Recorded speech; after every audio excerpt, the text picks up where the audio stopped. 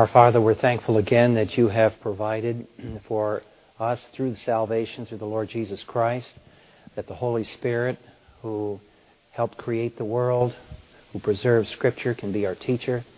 And we pray that you would open all of our hearts tonight to the content of Scripture, that we may see your Son in a more clear fashion, and that having seen him, we can appreciate more of the plan of salvation and what it has done and provided for us. We ask this in Christ's name. Amen.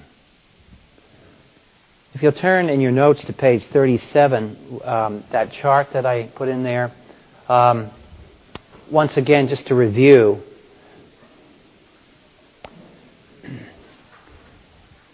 we're on the birth of Christ and the doctrine associated with that, the hypostatic union. I haven't got a slide yet prepared for this section for this year. But this chart is to just show you that one of the silliest comments you hear is, I heard it just this week, somebody was saying that nobody thought before the age of the Enlightenment, like all during the Middle Ages, nobody thought. Nobody in the church ever dreamed of anything. Think of all these debates. You tell me they didn't think. I mean, this is heavy material. This is one of the finest, deepest, and greatest in-depth discussions that the human race has ever had in considering the nature of the person of the Lord Jesus Christ. And it all happened, believe it or not, before television, before we had PhDs, before we had any of the modern universities. It even happened before the age of the Enlightenment. Now imagine that. All the people were able to do all this. So, when you hear that remark, it's so silly because all of these things, these false ideas that crept into the church, had to be filtered out. And that's why I call them on the left column in that chart by their ancient history names. And in the middle column, I've tried to show you that this stuff is recycled down through church history, comes back again and again. And on the right side, we're working our way through the presuppositions that people come with when they come to the person of Christ. If before, when we were in Genesis and creation a few years ago, you didn't pick up on the role of presuppositions in thinking and how important those presuppositions are, I hope going through this series will make you maybe think more clearly about it. Because the errors in that right column where I've underlined the text, those are the erroneous basic ideas that the people came with, many of them Christians. Many of them Christians. Remember, people that were Christians then were converted pagans. And they came into the church like newborn babes, and they had a lot of baggage with them. And the baggage that they had with them was this Greek thinking, this pagan thought. And they had to get this all purged out of their minds before they could even think correctly about the person of Christ.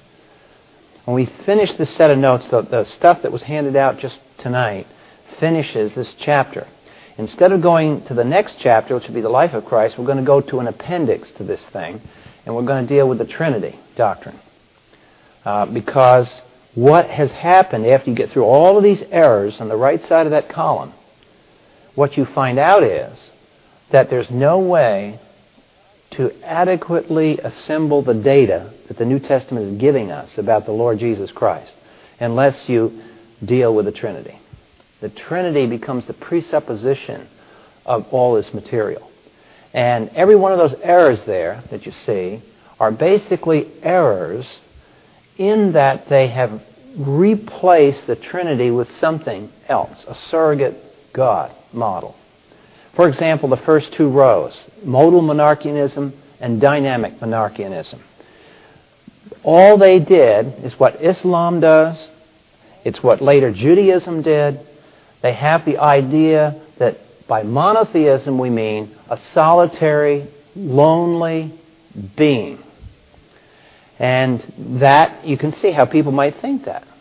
You can think how, for example, Muhammad and many of his followers were so determined to get away from paganism that they went so strongly to monotheism without much thinking about it, that they all of a sudden have this dogmatism about this solitary, monotheistic being.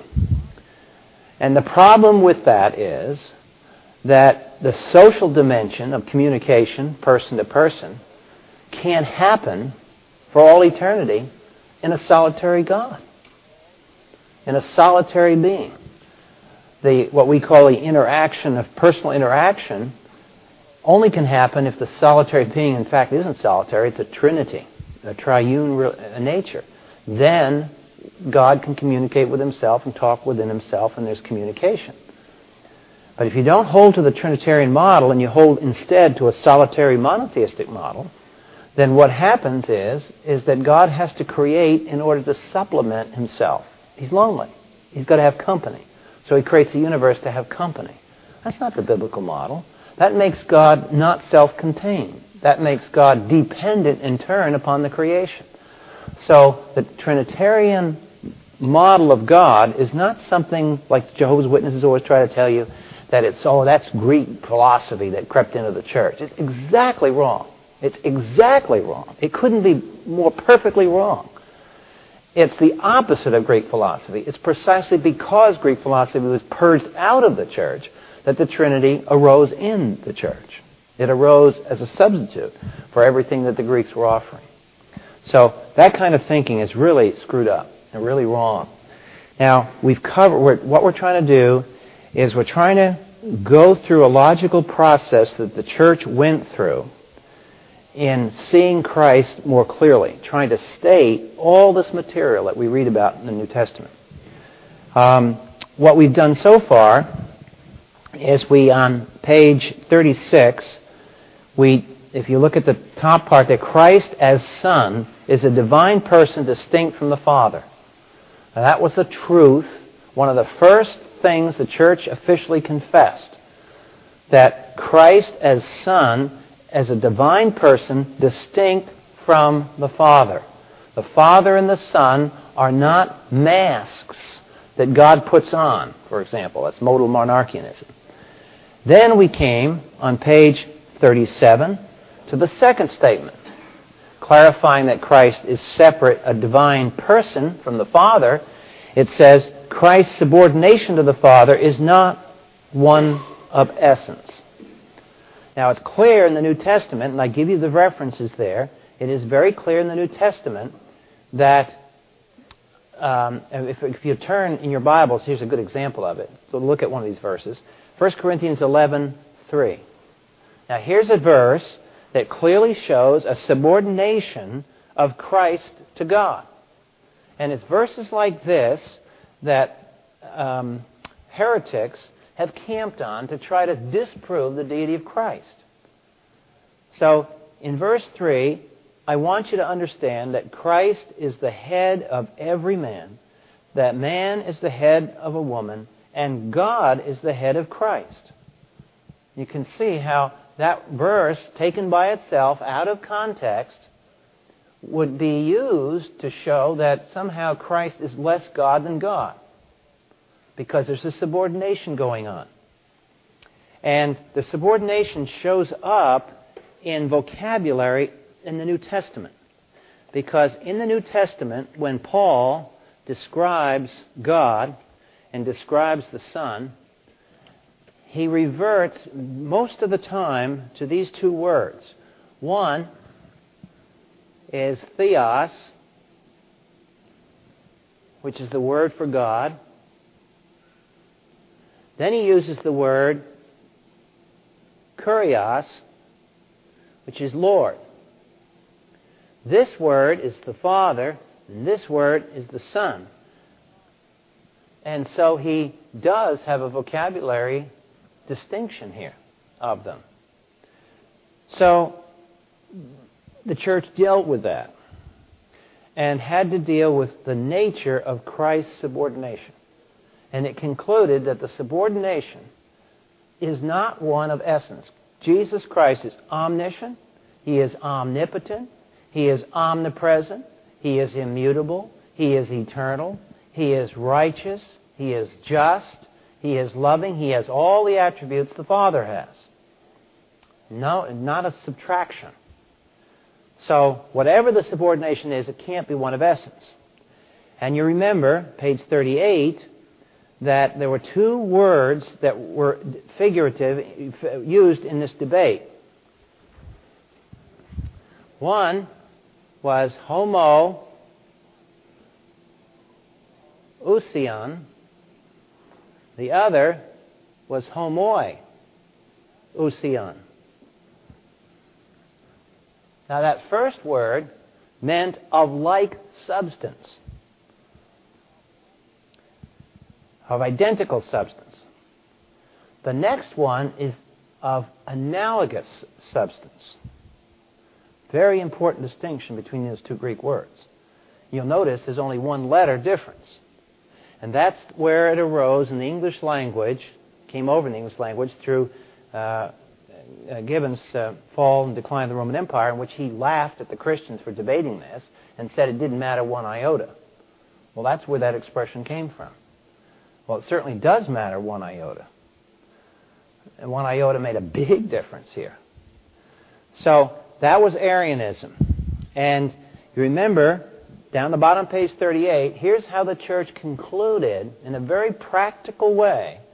Here's what won the day. Because remember, this heresy of Arianism was the majority view inside the church for years.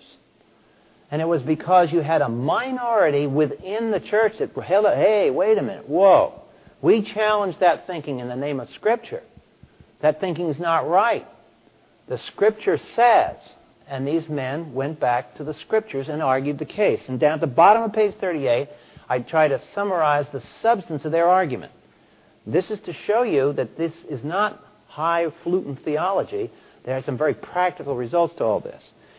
Who said to them, that's Athanasius saying to the Arians, who said to them that having abandoned the worship of the created universe, they should proceed again to worship something created and made? If you're going to worship Jesus Christ, and you hold to the fact that there's a creator-creature distinction, if that creator-creature distinction exists, what do you do with Jesus Christ? You see, you got the distinction. Now, what side of there's no middle ground. Is Christ on one side, or is Christ on the other side? So that's the debate that went on, is where does Christ fit in this creator-creature distinction? That's the background for all this argumentation. And you'll see that where the closer men held to the Old Testament Scriptures, the more dogmatic they were about the creator-creature distinction, and that's finally what carried the day. But Arius clearly wasn't clear on the created-creature distinction. I mean, he was trying to smear it away. The modal monarchians were trying to smear it away. Tonight we're going to see some more of the people. Monophysitism tried to smear it away. So there was a whole bunch of people in the church that just were slippery and sliding all around. They were on a grease pond here with this creator-creature distinction. Well, Athanasius' challenge is, if you're going to worship Christ in any way, shape, or form, then he has to be God or you're blaspheming. Very simple. Then he further argued, top of page 39, that if the semi-divine Christ were not fully God, then he had to be mutable, because he's lost his attribute of immutability. How can he who beholds the mutable think he's beholding the immutable? In other words, if I look at Christ and I try to see God in Christ, I'm not looking at God in Christ. I'm looking at Christ who is less than God. So how do I see God in Christ when Christ isn't God? So you commit blasphemy by making Christ less than God. You destroy revelation by making Christ less than God. And finally, the third argument, same paragraph, top of page 39. In short, the anti-Arians, led by Athanasius, argued that if Jesus be not God, then Christians are not saved. So it undercuts the whole issue of salvation. What is eternal life? That we might know Him. How do we know Him if in fact we don't know Him? If in fact we only know this half creature, this half God, half man, Christ, and knowing Him isn't knowing God. So if I don't know God really, then I don't have eternal life. So these are all the arguments that went on, and then finally they came to the Nicene Creed, which again on page 39, to remind us again that when you recite these creeds, if we ever do in our evangelical churches, if we recite these creeds, at least let us, as we recite them, appreciate the fact they're not just words on a piece of paper. These creeds were theological filters that guys gave their lives to. It took them years to make these creeds so that they could hold to the truth. And that's why in the Nicene Creed, remember, and always think, when you think of the Nicene Creed and think of this section, think of the Apostles' Creed that we all are more familiar with. I believe in God the Father, Almighty, maker of heaven and earth, and Jesus Christ, His Son, suffered on Pontius Pilate, crucified. And you see, it just goes right on quick. But contrast that wording of the Apostles' Creed that we all know with this wording of the Nicene Creed. We believe in God the Father Almighty, creator of all things visible and invisible. See, that cut the stuff out from under some intermediary being, the invisible angels. No, God's creator of those too. And in one Lord Jesus Christ, the Son of God, only begotten of the Father, that is, of the substance of the Father, God of God, begotten, not made, being of the same substance with the Father. Remember this word we said, without the iota? Homoousion? That's the word. That's what they're talking about in the Nicene Creed here, where it says, being of the same substance with the Father. So, this is the church laying down the line, putting forward the truth about Jesus Christ. This is what separates Christ from Muhammad. It separates Christ from Confucius, separates Christ from Buddha, separates Christ from everybody else. Nobody makes this claim about themselves except the stubborn Christians that keep making this claim about Jesus Christ. Absolutely unique claim. And don't be ever confused, because this often happens on the college campus. Be confused with some slick-talking Joe that tries to say, well, Hinduism and Oriental religions have incarnations too. Well, yeah, they have what they call incarnations. But their incarnation is an incarnation not of the Creator God. They already washed out the creator-creature distinction. They've got an incarnation, if your imagination will recall, it's Star Wars and all that. It's the Force incarnating itself. That's what they're talking about in their incarnation. Don't let the word incarnation that's used this way by an Oriental religionist confuse you with the word incarnation as it is used in Christian theology. Same word, absolutely different meanings. And we hit semantic grease when we start using this word, and this, everybody's discussing incarnation, and there's 5 people in the discussion. There's 6 ideas of incarnation floating around, all of which using the same word. That's why you can sit there by the hour and discuss, and then afterwards you think, well, gee, we were doing this all the time. We're talking by one another. We weren't using the same definitions. Okay, now we want to come tonight to the next step. That's on page 40. Now, to prepare for that, let's turn to the book of Hebrews, chapter 4.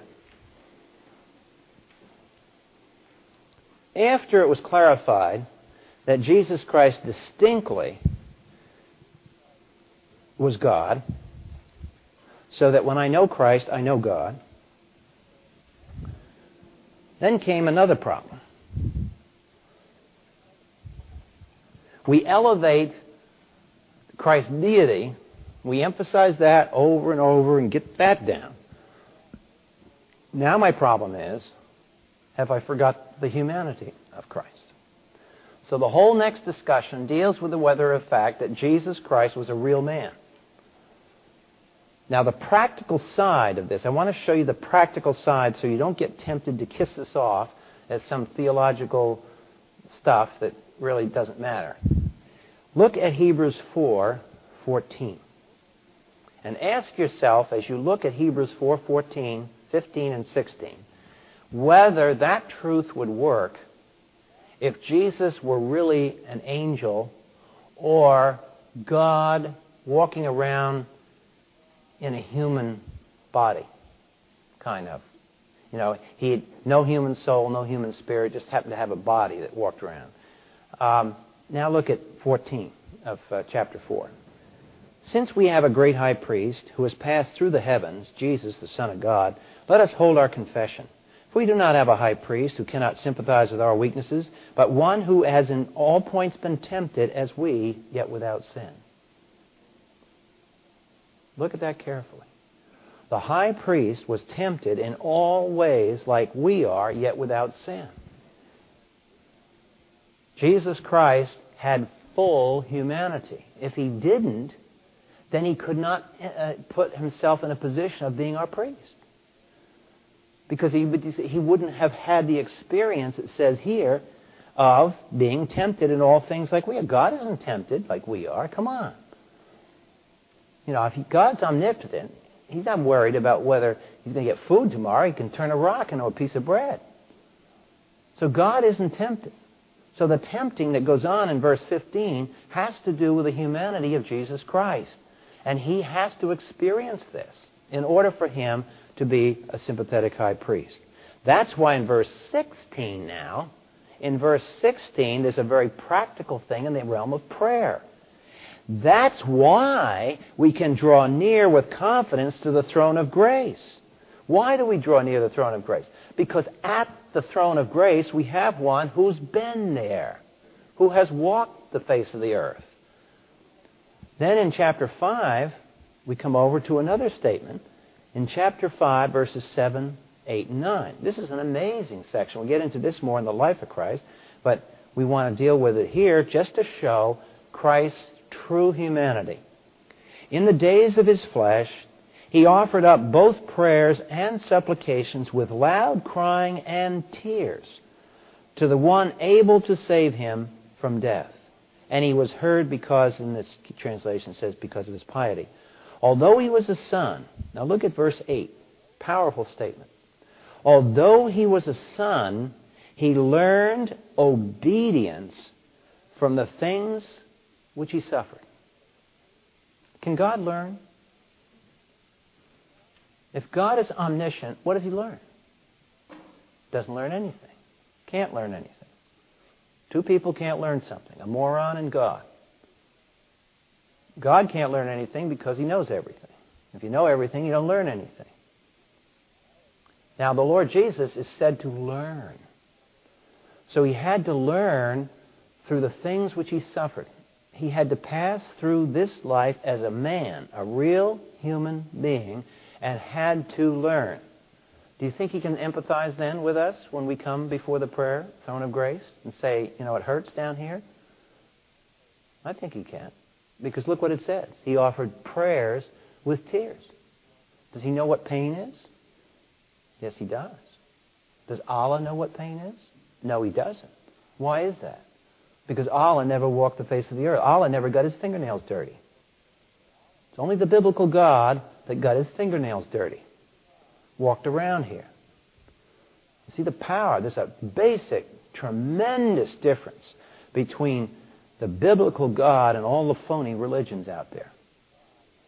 Their God is either impersonal God, or he's so distant he never touches the human race, hasn't got a clue about what temptation means, has never been with us. So that is what is tied up with the humanity. Now if you look at the notes on page 40, we'll go through this next section. The title of this section, again, if you look at the chart on page 37, so we won't lose our way, you'll see that the next section is called Docetism. Maybe other names, but I'm just using the word Docetism here, because Docetism holds to the fact that the humanity of Christ that appears in the New Testament is an illusion. It's not really humanity, not real humanity.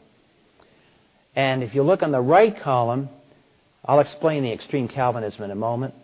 On the right column, only pure ideal is called God, is real. Remember I went back when we started this and I said the Greeks had this thing and they were right, but they were kind of wrong in the way they went about it. It's the question, have you ever seen a triangle? You can sit in geometry with your little compass and pencil and ruler, and you can sit on a computer and make triangles. A triangle you make a computer is never close to a triangle, because the pixels on the screen will always distort it. Well, when you put a pencil and piece of paper, the graphite in the paper doesn't form a straight line. Look at it under a magnifying glass. So the Greeks simply asked the question, where is there a true triangle? We all kind of know what a triangle is, but we never get to touch one because it doesn't really exist. The ideal triangle doesn't exist in the unideal world. So they conceived of the ideal triangle off into yo-yo land somewhere. It had to be somewhere because we can all think about it. But it was off into the ideal. Now, what they did is say, okay, Christ is the ideal. But if he's the ideal, then he's not part of this world. See, this comes up again and again to infect the church. We've seen it in monarchianism. We saw it in Arianism. Now we see it in Docetism. Okay, now let's look more at what Docetism said. This is how we learn truth, by looking at the distortions of truth. And then say, oh yeah, I never saw that before. Okay. All of this, by the way, about the unthinking people that lived before 1950. The debate then shifted to the matter of Christ's incarnation. If Christ is of the same essence as the Father, how was this divine nature incarnated? Did God acquire full human nature? And so forth. The next one, Docetism answered the question very simply by denying that Christ ever had any humanity at all. Some of them denied his body. That's real extreme Docetism. The body was just an illusion. Some denied that he had a soul or had a spirit. That was more common. In this view, he had only what appeared to be a human nature. You know, God couldn't actually have a real human nature. That's just unthinkable. Docetism arrived at this wrong answer by importing from the pagan culture a Platonic and Oriental dualism that believed the empirical world wasn't real. Once again, we observe a vital biblical question answered wrongly because concepts from outside the Bible were brought into the discussion. New Testament revelation, of course, requires a real humanity for Christ, regardless of such pagan dualism, to generate legitimate historical righteousness. Remember, he learned obedience by the things. Think about that. He learned obedience. And what does obedience produce but righteousness? Now, how is that righteousness produced? It was done by obedient acts of a real human being. Now, if he wasn't a real human being, could he have generated creature righteousness?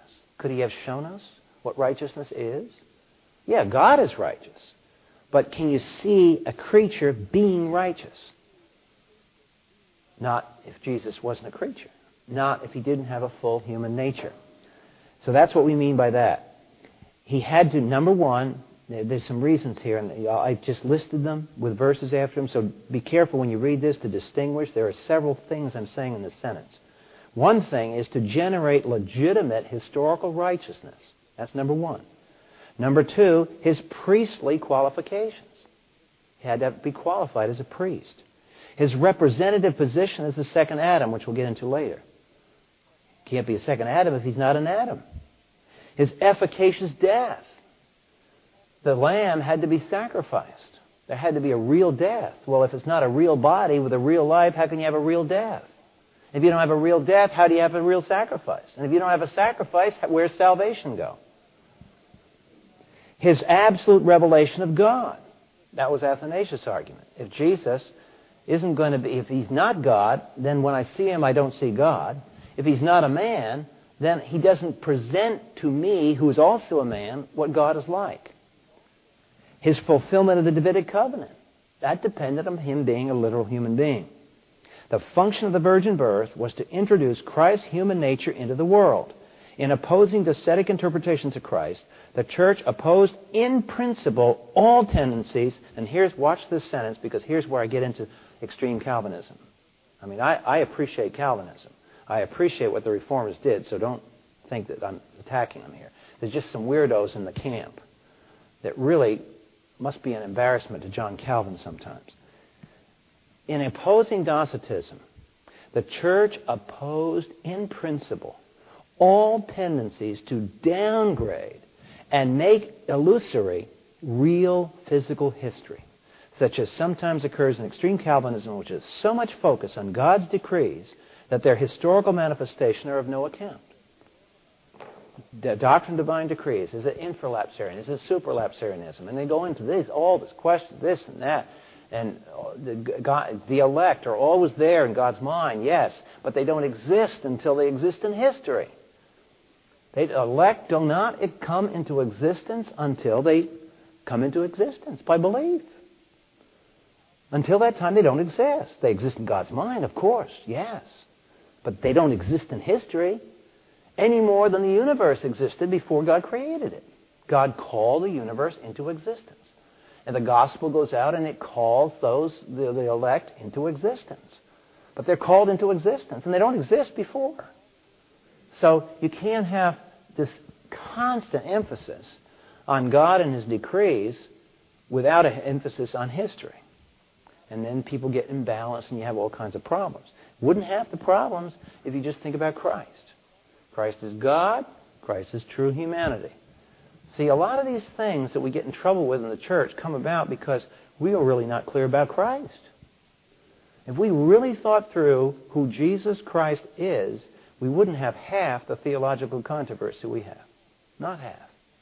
Because the tools that you use to understand the person of Christ apply over here, apply over here, apply over here, solve that problem, solve that problem, solve that problem. Okay. Later, more sophisticated versions of Docetism occurred, which held that Jesus had no soul, He had no human spirit, and so forth. Then Philip Schaff's quote, "The church could not possibly accept such a half..." Look at what Schaff says here. Great words by a great historian. "The church could not possibly accept a half-docetic incarnation, look at this sentence is great, such a mutilated and stunted humanity of Christ, despoiled of its royal head, and such a merely partial redemption as this inevitably involved. The incarnation of the Logos is his becoming completely man. This was the weighty doctrinal result of the Apollinarian controversy." So that's the next step in the line. Now on page 41, we come to the next problem. After we get the God and man together, after we say that He is true humanity, He is real deity, now we come, okay, what do we do with getting these two natures together now? Do they mix? Does they put vinegar in water, as one of the early church fathers said, and what you get isn't either vinegar or water, it's vinegarized water. So when you put the deity of Christ along with humanity, what do we get? Deified humanity or humanized deity? What happens here? What do we do with this? Christ's two natures, this is the next step. We're heading toward Chalcedon's confession. So you'll see all these statements that I underline, it's moving toward that point of the confession. Christ's two natures are united without mixture. Key word, without mixture.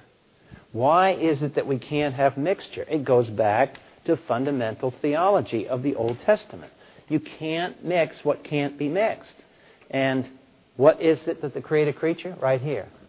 You can't mix the creator with the creation. First and great commandment. Thou shalt have none other gods before me. So the first commandment, by enforcing this barrier, keeps the natures of Christ separate. And this is really deep stuff now. And there's never been a perfect way to comprehend it because it is incomprehensible. All we can touch theologically is say it's not this, it's not this, it's like that, it's like that. We work our way around it. We know it's not this. So that's what we're doing.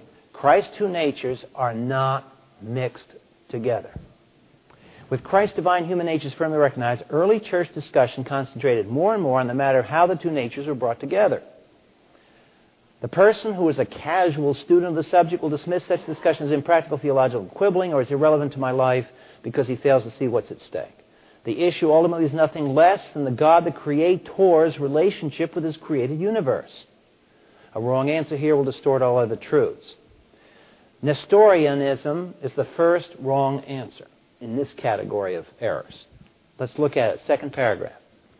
Nestorianism erred by starting at the wrong point with the wrong question. Remember way back 2 or 3 years ago when I started this series, what did I say?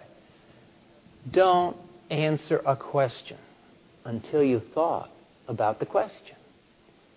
Because you start in at 40 miles an hour because you think you answered the question. you find yourself going down a highway that you never intended to go down. Somehow you got steered over here in this pathway. And you wonder after 5 miles of driving, why am I down here? How did I get here? Because you took the wrong turn. Well, why did I take the wrong turn? It looked right to me. Because I tried to answer the question without thinking what the question was. If you get a question like, how many times last week did you beat your wife? Now, how do you do with that one? Wrong question. You incriminate yourself the moment you're out of the box. So with the church, when you get into these theological debates, they headed down the pathway without thinking. So Nestorius did the same thing. Nestorius and his followers began to analyze the union problem. Now watch this. They began, starting point. Their starting point was wrong. It wasn't the starting point in the Scriptures. It was a starting point in a concept that they had that was floating around. So instead of going back to the Scriptures, Nestorius said he thought he had enough tools from his education in Greek thought and so on. The Nestorius followers began to analyze the union problem from the creature's limited viewpoint within history. Nestorius thought that the question was how the divine nature united with Jesus' humanity after that, should be, not then, after that humanity had already come into existence. Let me see if I can draw a picture of what these guys were getting at. Here's their wrong perspective. Here's the flow of history, time. They're inside history walking around. They look and they see the humanity of Jesus walking around. So this guy looks, and here's Jesus. And he recognizes that Jesus was once a little boy, and then he was a little baby. Jesus has come into the world through his mother Mary. And he walks around the world. Human being. So they say, oh, that's interesting. Well, now, given the fact that he's a real human being, how does God get in him? So what Nestorius did was, the question was how the divine nature united with humanity after the humanity had already come into existence. The question wasn't thinking back further. The question Nestorius tried to answer was what philosophers today try to answer. It's what Time magazine tries to do. They start off with a view that history is history. The universe is there. Here's the way things are. Now, given the fact that things are this way, we have one head, not two heads. We have a certain IQ. We have 2 legs, not 4. There we are. Now we're walking around in history. Now, given that situation, how does God get into it? How does God get into it? It's like a square peg in a round hole. How does God get into this box without binding himself up and twisting himself to trying to get into this thing called man? Well, now, what's fatally flawed about the whole perspective is wrong? What was the first thing we dealt with in the biblical framework? First act. Creation. Do you remember back, we went through and we said, we had this slide, the buried foundation. First thing, what did we say? It was the act of creation. And what does the act of creation do? What did God reveal at the moment that he created? He revealed the nature of God, the nature of man, and the nature of nature. So, instead, Nestorius, of having your idea of what humanity was and the structure of the universe, what you should have done was go back and define man and define God and define nature from the act of creation in Genesis 1 and 2. Had you done that, what would you have seen in the narrative when man is created? What is man created as? He is created as image of God. Oh. Then God doesn't have to twist and turn himself, does he, to get into a box that he didn't think about before. He made the box back there knowing that he would incarnate himself. So there's no tension between the design of man and the ultimate purpose of God. See, the problem today is the pagan thought always hangs itself up. And it hangs itself up today because in here we can add millions and billions of years and evolution and all the rest of it. And what you wind up with is that our shape, our DNA, our structure is purely a casual statistical result. There's no purpose in it. It's just a casual result of chaos down through history. That's all. And if that's the case, then there was no predetermined plan about our design as human beings. And if there was no predetermined plan, no predetermined design, and all is just flux and chaos, yeah, that's a big question. If there's a God, how does he get into the pile of mess? Here we are as biological goo. Now, what does God do with this mess? Well, it's not a mess. Not if you start where the Scripture starts. And that's why we start with Genesis 1, not Matthew 19. That's why the Genesis should be translated to people out in Africa and other places first, not the Gospel of Mark. You can't deal with Jesus until you deal with Genesis, because Genesis sets you up with all the categories that you use later on to deal with this. So Nestorius never got it straight. And so then, the next sentence in the paragraph on page 41, notice what the result of this is. Same thing has happened today. History, rather than God's plan for history, was the starting point. Now let's read that sentence carefully. History, rather than God's plan for history, was the starting point. What does that do to your thinking? If you start with history, and you don't think back of history to a plan, aren't you free to interpret history any way you want to? You have your idea of history. I have mine. You have yours. Everybody has their own ideas of history. Got 100 people, 100 different ideas of history. All subject to our own whims. And the reason we can all say that is because there's no absolute plan to history. But if there is an absolute plan, and God is the creator, then there's no problem here with God, with this nature. God made human beings, analogous to himself. The issue was then how God's plan fitted into this pre-established history. Nestorianism viewed the matter as one of God's accommodating himself to the so-called limitations of history. According to this era, Mary bore Jesus, the anointed one, as a human baby, not as God already united with humanity in one person. Nestorianism held that Jesus was a human person, God was a divine person. They came together after Jesus' birth in a moral union, but not a physical union. The two persons with two natures formed a sort of company that could be viewed as two parallel lines that never met. Again, great church historian Schaff summarizes it by saying, it asserted, rightly, the duality of natures and continued distinction between them. It denied with equal correctness that God as such could be either born, suffer, and die. But it pressed the distinction of the two natures to double personality.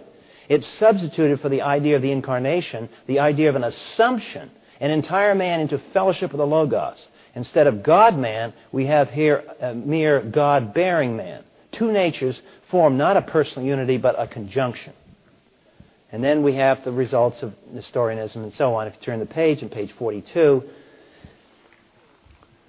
what happens if we don't have union of God and man in the person of Jesus Christ, where else do we ever get it together?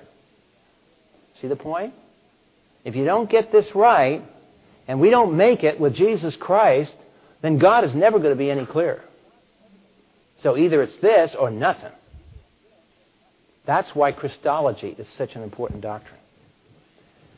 If this event of Jesus Christ were not a union, no other event in history could have made the things any closer. The other erroneous attempt was monophysitism. That went in the opposite direction of Nestorianism. Where Nestorianism exaggerated the duality of two natures into a duality of persons, monophysitism, see the word mono? Physis is nature. One nature. That's what monophysitism means. One nature. What they believed was, before the incarnation, two natures. After the incarnation, one nature.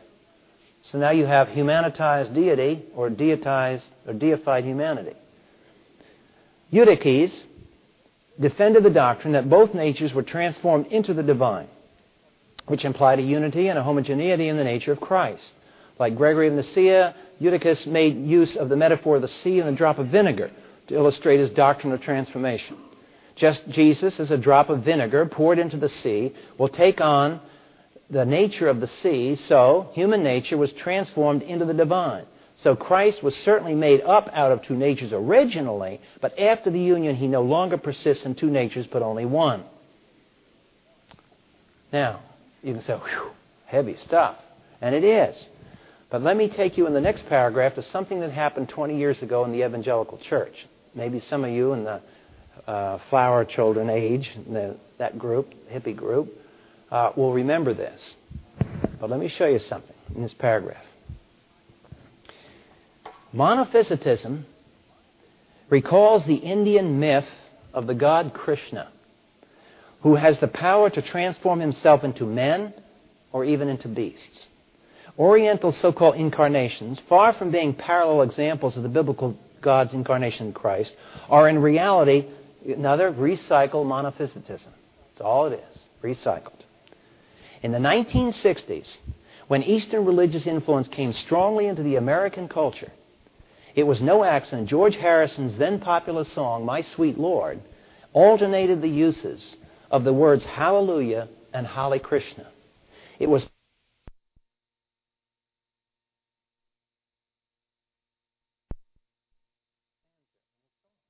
What's he saying? Think about it. What is he saying?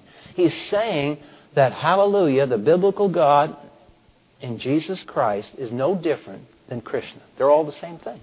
Absolutely the same thing. No difference. And everybody thought it was cool.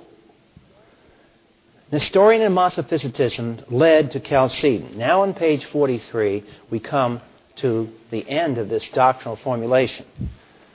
What we'll do next week is we'll get into some of the implications of it and then start going into the Trinity. What they did, this is one of the great church councils. Chalcedon, the Council of Chalcedon had wide-ranging political results. Political results. Because of what they did here. See, before the 1950s, there were a few people that thought, believe it or not. And they thought very consistently. And these ideas had consequences, had profound consequences. So let's look at what they did at Chalcedon, and then we'll just briefly introduce some of the fallout of what happened. The Creator's divine nature, which Christ has, could never be mixed with his created humanity after the fashion of monophysitism. On the other hand, there had to be a real physical unity to avoid the problem in Nestorianism. The solution comes in recognizing that the second person of the Trinity, see, all of a sudden now we've got to deal with the Trinity. That's why we're going to go next week to the notes on the Trinity. That the second person of the Trinity, the Logos or Son, can be distinguished from the divine essence because all three persons, Father, Son, and Spirit, share the same essence and therefore are distinguished within the Trinity. The second person, therefore, can be distinguished from both the divine essence and the human nature, and it can be the real focal point for any unity in Christ. The Chalcedon Creed states the matter in this word. The dark bolding type there is a summary of what Chalcedon taught. That's what you've heard me do for the last 4 or 5 weeks. I keep telling you that bolden phraseology. But now, look carefully at the actual creedal words of Chalcedon. Following the Holy Fathers, we unanimously, by the way, notice that they saw themselves as continuous, logically continuous with the apostles, logically continuous with the prophets of the Old Testament. They never thought, in Chalcedon and Nicaea, they never thought of themselves as inventing new doctrine. They thought of themselves as just clarifying what the Word of God said. Following the Holy Fathers, we unanimously teach. Notice they had unanimity in the council. It's because they killed all the heretics. We unanimously teach one and the same Christ, Son, Lord, only begotten. Now you see what they did beyond Nicaea. Remember what Nicaea did? It kept on putting those adjectives and phrases in there. Now look what they did. These guys knew Nicaea. And the Nicene Creed still didn't solve a few problems. And now look what they're doing. The only begotten, known in two natures, without confusion, without conversion, that means conversion of one nature to the other, without severance, that's Nestorianism, where they severed it, without division, again, kind of Nestorian-like, the distinction of natures being in no wise abolished by their union. See, that kept the creator-creature distinction. But the peculiarity of each nature being maintained, that is, the divine essence maintained, and both concurring in one person in hypostasis. That's why we call it the hypostatic union. It comes from that same word, which is referring to the being. Now, let's remember something back when we were studying God and His attributes. God is sovereign. God is righteous. God is love. God is omniscient. He is omnipotent, omnipresent, immutable, eternal. He has these attributes. They're all infinite attributes. Man has been created in God's image. What corresponds to sovereignty? Will. What corresponds to righteousness? The sense of righteousness in our conscience. We experience love on the human plane. We experience knowledge. Corresponding to our version, our finite experience of God's omniscience. We experience omnipresence in the sense that we occupy space. We occupy part of space. He occupies all of space. And so forth. Stability. We have energy, power, a finite version of His omnipotence. We have an experience and sense of time, which is a finite version of eternity. So there's an analogy here between how God is in His very essence and how He has made us in His image, so that when He wants to incarnate Himself in the person of Jesus Christ, there's not a tension there, because they've been designed one for the other. God did not let biological statistics come up with a chance game, sort of like lotto, and just decide, gee, look what came out of the bottle tonight. And then decided, well, after it comes out of the bottle, now let's see, what am I going to do to get this together? Not at all. It was together in His mind from the very beginning. So now Chalcedon says, that's what I'm looking now at the emboldened print, undiminished deity. That's one section. Why do I say undiminished deity? Why don't I just say deity there? Undiminished deity because of something we're going to run into later on in the life of Christ called the doctrine of kenosis, that He diminished His deity during the time He walked on earth. And we're going to have to deal with that. That's coming up. So you've already got kind of a head start on that, because obviously Chalcedon doesn't tolerate that. It's undiminished deity. At no point did Jesus Christ's deity ever go away. Undiminished deity. United with true humanity. Notice the true humanity. That denies Docetism. Notice the word united with. It's not a company of two walking around. It's one. Undiminished deity, united with true humanity, without confusion. That gets rid of monophysitism, because that was the vinegar in water. Without confusion. Creator-creature distinction has to be there all the time. In one person. Not two people, one person. And the last word is very important also. It's forever. The humanity of Jesus doesn't go away. When Jesus Christ appears in the book of Revelation with all of His deity unleashed, and you see the Lamb upon the throne, it's still the Lamb that is upon the throne. His glory shines. But if you look carefully at His hands, you'll see the scars, the marks of history. So it is forever. So forever and ever and ever, in the presence of God's Son, we will be in the presence of a human being, our peer. That's why when we are judged, the Father, Jesus said, has committed all judgment into the hands of His Son. What does that mean? Peer. It's a trial by peer. We don't have to be judged by God. We're judged by the God-man. And then when we try to blow smoke and say, well, you didn't understand this. Oh, yeah, I understood. I walked around. Don't give me that stuff.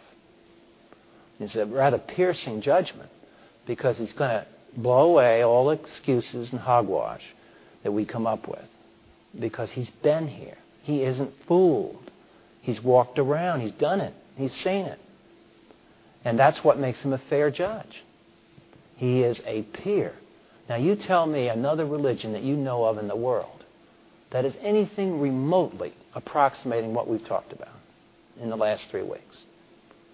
You see, the deeper you get into Scripture, the more nonsensical and stupid this stuff sounds when you hear about, well, Christianity is sort of like all the other religions. It really?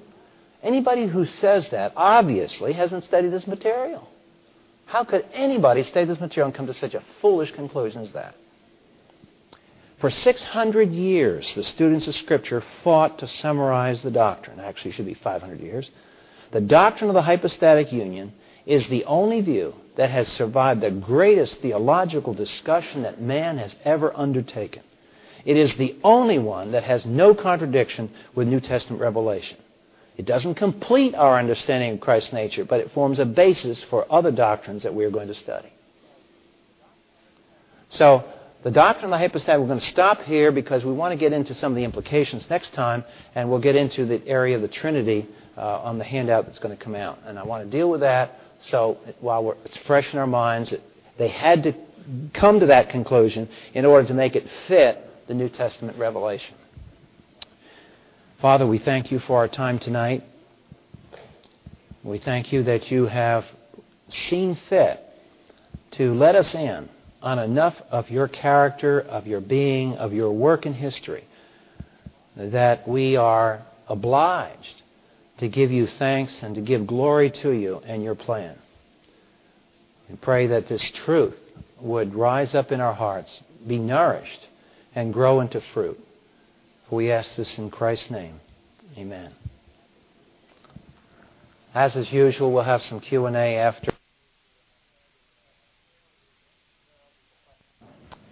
We're open for questions. Are there any questions?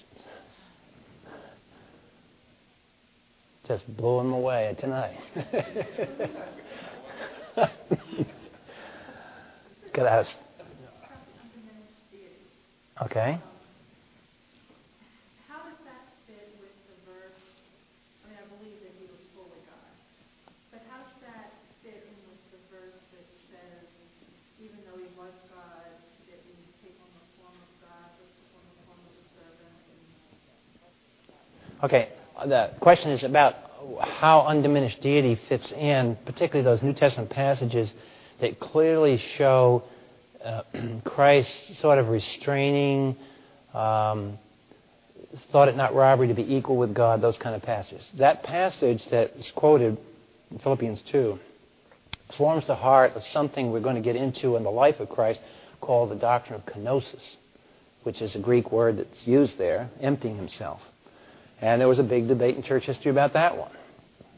Similar to this stuff, but the debate was, did Christ give up? How did Christ give up his attributes? Did he give up the use of them? Did he voluntarily give up the use of his attributes? Or did he give up even more than that, the control of the attributes to the Father? Now this sounds again like how many angels dance ahead of a pin, but it really isn't. Because I'll tell you why it isn't. It's very intimately related to his priesthood. Because the issue actually beneath this one is, how did Christ meet the temptations? If you don't get a right answer here, you're going to come up with some answer, well, he met the temptations in the power of his deity. Well, if he met the temptations in the power of his deity, then how is he a model for us? But then if he did meet the temptations in the power of his humanity, indwelt by the Holy Spirit, then he becomes a model for us, but then what happened to his deity? So, I really don't want to get into that question, Debbie, tonight, because it gets into this kenosis thing. But the bottom line in it all was that Jesus Christ, in one way, and all analogies break down if you press them too fast, too hard, but in one sense, Jesus Christ was, so to speak, in his humanity, a forerunner and a pioneer and a test driver, so to speak, of the indwelling Holy Spirit and his empowerment for living a righteous life. what Jesus did was he basically in his humanity lived perfectly with the indwelling Holy Spirit and met the temptations with the indwelling Spirit, and thereby provided a model for the church age. So he actually inaugurated, in his incarnation, he test drove the product and proved that a human being, a member of the human race, could walk this earth indwelt by the Spirit and encounter evil and be victorious. So the indwelling of the Holy Spirit in the church that follows has Christ as the model. And had he not done that, there would be no model for all this stuff that's being taught in the New Testament about the indwelling Christ and let this word dwell in you richly in all wisdom. It would be just a lot of imperatives, but not really with any kind of concrete. And that means that Christ serves as a model for the New Testament imperative commands, like in the Old Testament. What was the event that served Israel in the same stead? What event did the Old Testament prophets keep looking backward to when they felt depressed and felt God's plan was kind of phasing out? Well, they thought back to the Exodus. And what was the Exodus? It was a triumph over Pharaoh. It showed that the God of the Israelites was superior to all other gods. And if they were losing their battles in the book of Judges and Joshua, it wasn't because their God failed. It was they failed their God. It was a theological corrective. So in the same way, in the New Testament, Jesus Christ met even Satan himself in the temptation. That becomes another big thing called the doctrine of impeccability. We're going to get into that one. It's yet another area of the doctrine of Christ. And this was that when Christ was tempted, how does his temptations mirror mine? Or were they of an utterly different character, all tied up with this role of deity? Did he, in other words, ever take advantage of the deity to meet the temptations? And obviously, you get in the New Testament that's not really true. But in the New Testament, you clearly see his complete, undiminished deity flash forth. For example, on the Gethsemane, when he utters the words ego and me, and the whole police force fall over. When you see him on the Sea of Galilee, and he commands, he doesn't ask the Father to suppress the wind. He says, just be quiet. And the wind stops. Now, that's why the disciples got their minds blown when they saw this. Because it wasn't like a prophet. A prophet would have prayed to God and had God done it. But here's this guy sitting in a boat telling the wind to shut up and be quiet. And it does. What do you do with that? That's his full undiminished deity. It's not half a deity. It's full deity coming out there. So the question we have to face in the New Testament is, why is it that at certain points his deity flashes forth and then it just kind of retreats and you don't see it? And then you see him on the Mount of Transfiguration. Now, the apostles were around him all the time, physically watching him sleep, eat, be tired. It says he's tired in the New Testament. He knows what tiredness is. And then all of a sudden they go up on the mountain and suddenly there's this glory that appears. That's his deity shining forth. It's like the light comes on behind the lampshade. And now all of a sudden, hey, wait a minute, something's different here. And you can tell by the apostles' reaction that they were surprised by this because that wasn't like him. That's what they did not usually see. But that day they saw it, and it just struck them. So that's the paradox of the Lord Jesus. He walked around this earth, and you see Mount of Transfiguration, you see him on the Sea of Galilee, you see him saying, ego and me to the police force. Then you see him in the court allowing Roman soldiers to beat him up. Now just imagine that. Why did he do that? Why did he not, for example, say ego and me to them? And they would have fallen flat in their face. But he didn't. And that's part of his obedience to the Father's plan to come to the cross for our salvation. Well, the way this has always worked out for me when I go through this exercise, believe me, I don't usually do this, but when I have time to think through Christology, it's always been refreshing to me in the sense it's always given me energy. And I guess the reason is that the reality of God's work in Christ was so profound that you're overwhelmed the more you think about it. These little discussions we get into here, with these arguments, there's a reason why I bring them up. When we get into this kenosis thing and the impeccability thing, big, hairy stuff, theologians still have trouble with this stuff. And it's not that we've got an answer here. We don't. All we're showing you the elements of it. But what happens after you work your head on it, after a while, what happens is that you suddenly realize, look at what the Lord did for me. Look what happened here. If this is the guy who walked around and could tell the winds to be quiet in less than, how long does it take you to say, be quiet? 1 second. In 1 second, he can calm the winds in the Sea of Galilee. And probably for hours, he allowed himself to be beaten by Roman soldiers and nailed to a cross. This is the God who allowed himself to be nailed to the cross here. So all of a sudden now, the work on the cross starts taking on some rather awesome dimensions. You begin to realize this is the God of the universe that was here. This wasn't his spokesman. This was him. And then the resurrection. Here was the first resurrection in the history of man. The real, not a resuscitation, not an appearing of the dead person, but the first resurrection, the first fruits of the ultimate resurrection. And he walks around in his humanity, and yet he's also God. And then he rules the universe and walks about a mile across the Kidron Valley there, Jerusalem, up to the Mount of Ascent, and goes up into heaven in a human body. So that's why I said earlier, back a couple of years ago, remember we were arguing about where's Christ?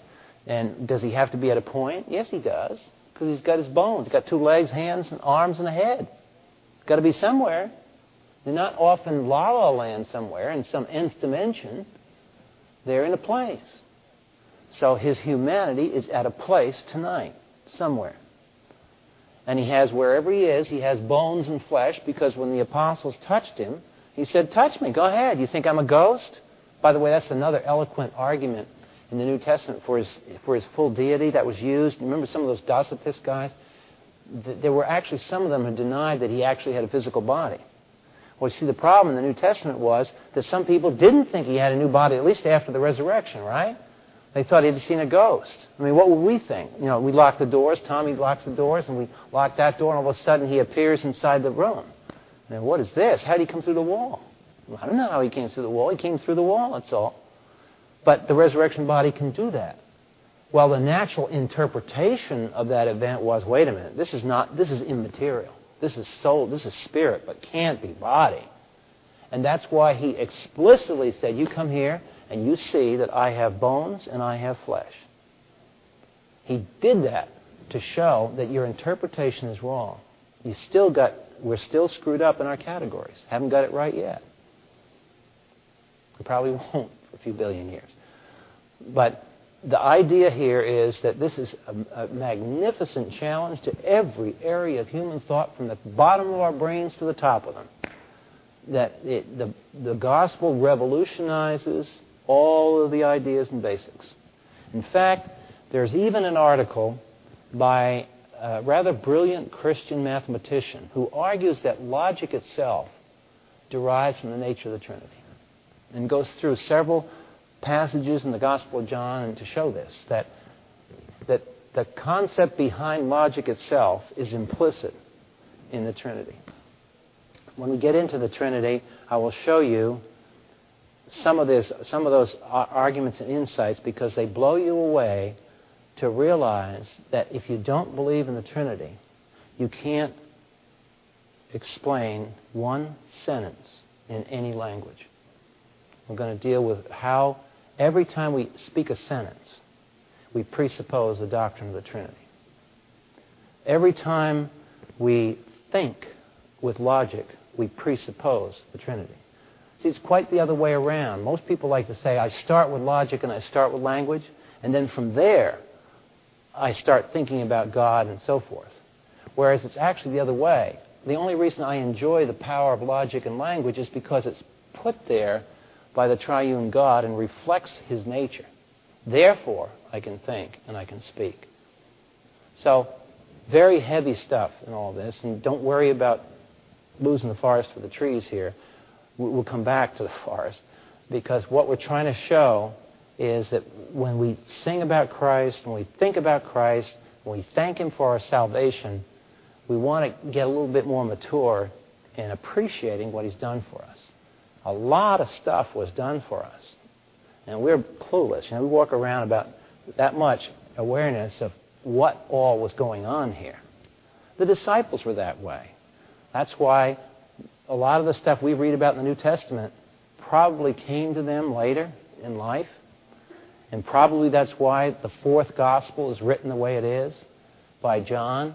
And John sat back and he looked at what the other apostles, Matthew and Mark and Luke, wrote. And then John must have sat down and said, okay, I'm going to write and I'm going to try to recall the things that these guys haven't thought about yet. And that's why John's gospel starts out with that phrase, we beheld His glory.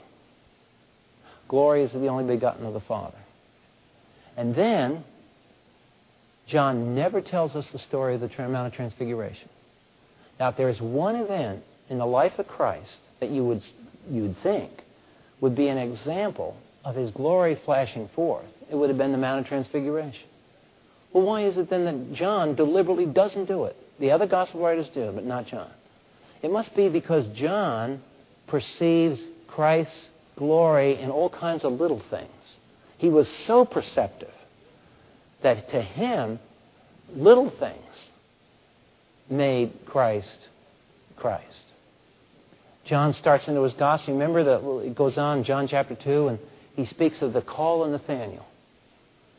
And you can read right through John chapter 2 and read right by it. Never notice there's a little clause in there where Jesus and Nathanael have a little conversation. And Jesus happens to just drop right in the middle of the conversation. Yeah, Nathanael, I saw you under the tree before. Huh? You weren't even here. I saw you under the tree. Now, you see, that's the flashing forth of His omniscience, the flashing forth of His omnipresence. And that's what John the Apostle loved to write about. That's what makes John's Gospel, to me, one of the most fascinating sections of the Bible, because he does this to you, and he does it to you so that he puts it in the text, and he's not asking us to, spend hours on it, but it's like he put it in the text, so when the Holy Spirit draws it to your attention, you'll see it. And it'll be a little pearl there for you at the right time. So those are the things that fall out of all this. And we don't want to, we're going to take our time going through the life of Christ in the broad sense. This is not a biographical study of Christ. It's just those four events, the birth, the life, the death, and the resurrection. And we will interrupt our forward progress by dealing with the Trinity next time, probably 2 weeks, just to get some flavor for some of the debates that happen with the Trinity, and to see the power of these doctrines as foundations on which every day we breathe, think, talk. We're actually walking on a foundation that's established by the Trinity. Are there any other questions that anyone would like to have? Yeah, Bunny. Lazarus was not a resurrection, it was a resuscitation. So he died eventually again. I mean, he came out from the grave, but it's not said to be a resurrection. It's just, the technical word is a resuscitation. It's like, that's why Christ is called the first fruits of that resurrection. There's stages of resurrection in the New Testament, 3 or 4 stages. And Christ the first fruit, and then there's the rapture of the church, and then there's the second advent, and then there's the resurrection unto damnation in the great white throne judgment. And it's interesting that Greek in the 1 Corinthians uses the term for a military parade of each unit in the parade sequentially. And it's that imagery that Paul says he must have watched a lot of the Roman parades and watched the legionnaires go down the street. And he says, and that's the resurrection. There's Unit 1, Unit 2, Unit 3. He specifically talks about multiple units of the resurrection, but Christ being in the vanguard of the parade. So because of that, we hold that those other things are resuscitations. In other words, when Lazarus was called out of the grave, he did not come out with a resurrection body. He came out with a natural body. If his sister had pricked his hand with a needle, it would have bled. If you prick a resurrection body, apparently it doesn't. Better for sewing, yes. Well, I ask you, where in the people that were resurrected around Christ's second resurrection was like the bodies in Matthew. And all that. Where did they fit into that categorization in this described? That they would be considered. This is what Wade's asking here is, there's a passage in Matthew where they came out of their graves. I'm not an expert on that particular passage. I'm aware of different thoughts about it. I've personally never studied it to my satisfaction, so I won't say. But it's obviously a momentous event because it was observed around Jerusalem. Something happened. Okay, guess we'll meet together next time.